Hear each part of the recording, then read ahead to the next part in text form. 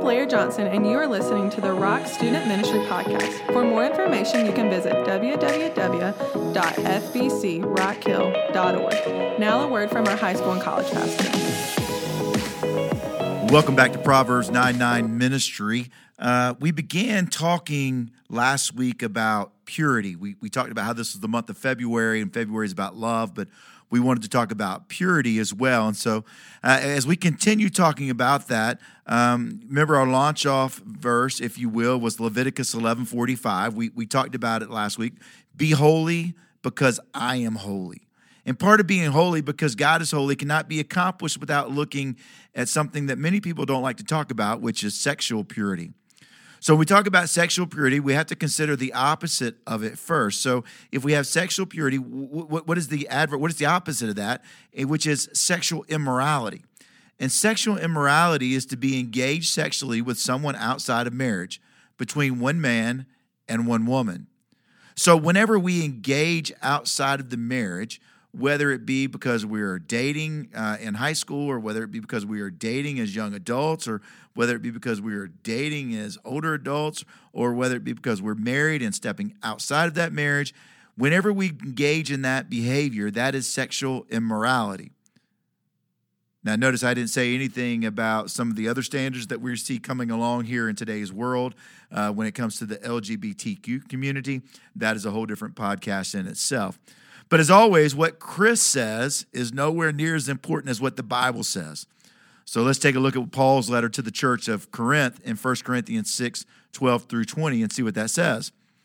Paul says, "You say, I'm allowed to do anything, but not everything is good for you. And even though I am allowed to do anything, I must not become a slave to anything. You say food was made for the stomach and the stomach for food. This is true, though someday God will do away with both of them. But you can't say that our bodies were made for sexual immorality. They were made for the Lord, and the Lord cares about our bodies. And God will raise up from the dead by his power, just as he raised up our Lord from the dead. Don't you realize that our bodies are actually part of Christ? Should a man take his body, which is part of Christ, and join it to a prostitute? Never.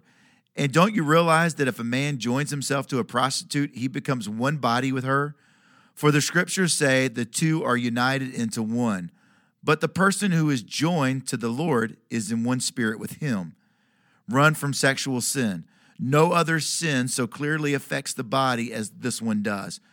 I'm going to read that again. "No other sin so clearly affects the body as this one does. For sexual immorality is a sin against your own body.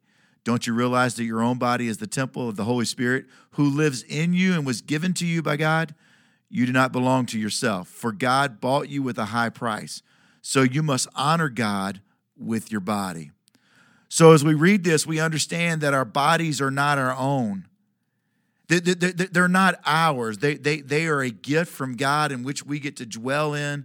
And so we have to make sure that we don't waste our life with this body. And so there becomes some questions concerning how we treat our bodies and to the comparison to the fact of Christ and the focus of that.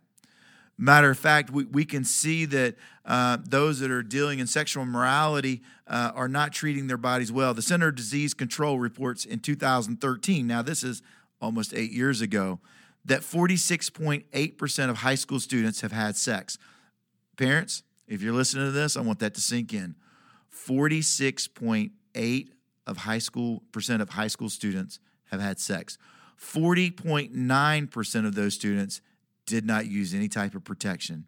And in 2009, so now we're a little further away, 400,000 teen girls between the ages of 15 and 19 gave birth. See, there's three things that I would like to share with you concerning sexual purity and sexual immorality. The one is this: just because you can doesn't mean that you should. We see that in verse 12. Just because you can doesn't mean that you should. Many things in this world are available, but that doesn't mean they are favorable. So in other words, we can take narcotics for pain medicine if we've had surgery. So they're available, but it doesn't mean that they're always favorable because you take that outside of the prescribed context and then you become addicted. See, context changes everything. 2, you and I were created to bring glory to the Father. We see that in verse 13. See, we are sexual beings, but we are not to be slaves to sexual things. Matter of fact, the word tells us that we are to be a reflection of Christ. And sexual immorality distorts the reflections that others see in us. See, we're not light producers. We're light reflectors. And that light is Christ. Christ says, I am the light. So that light is Christ.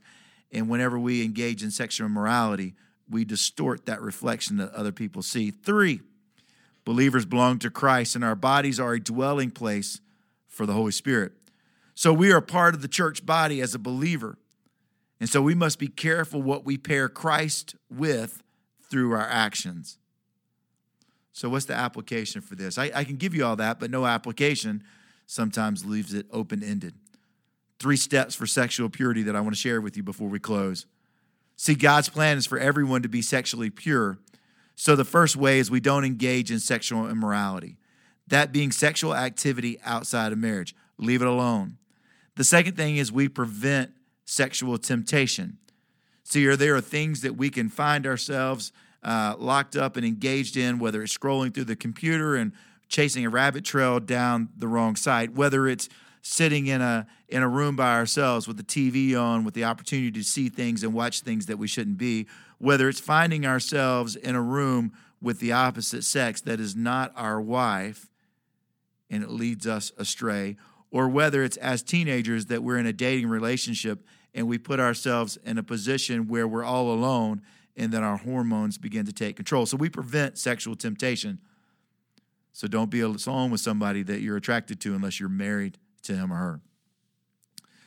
Keep physical touch to a minimum.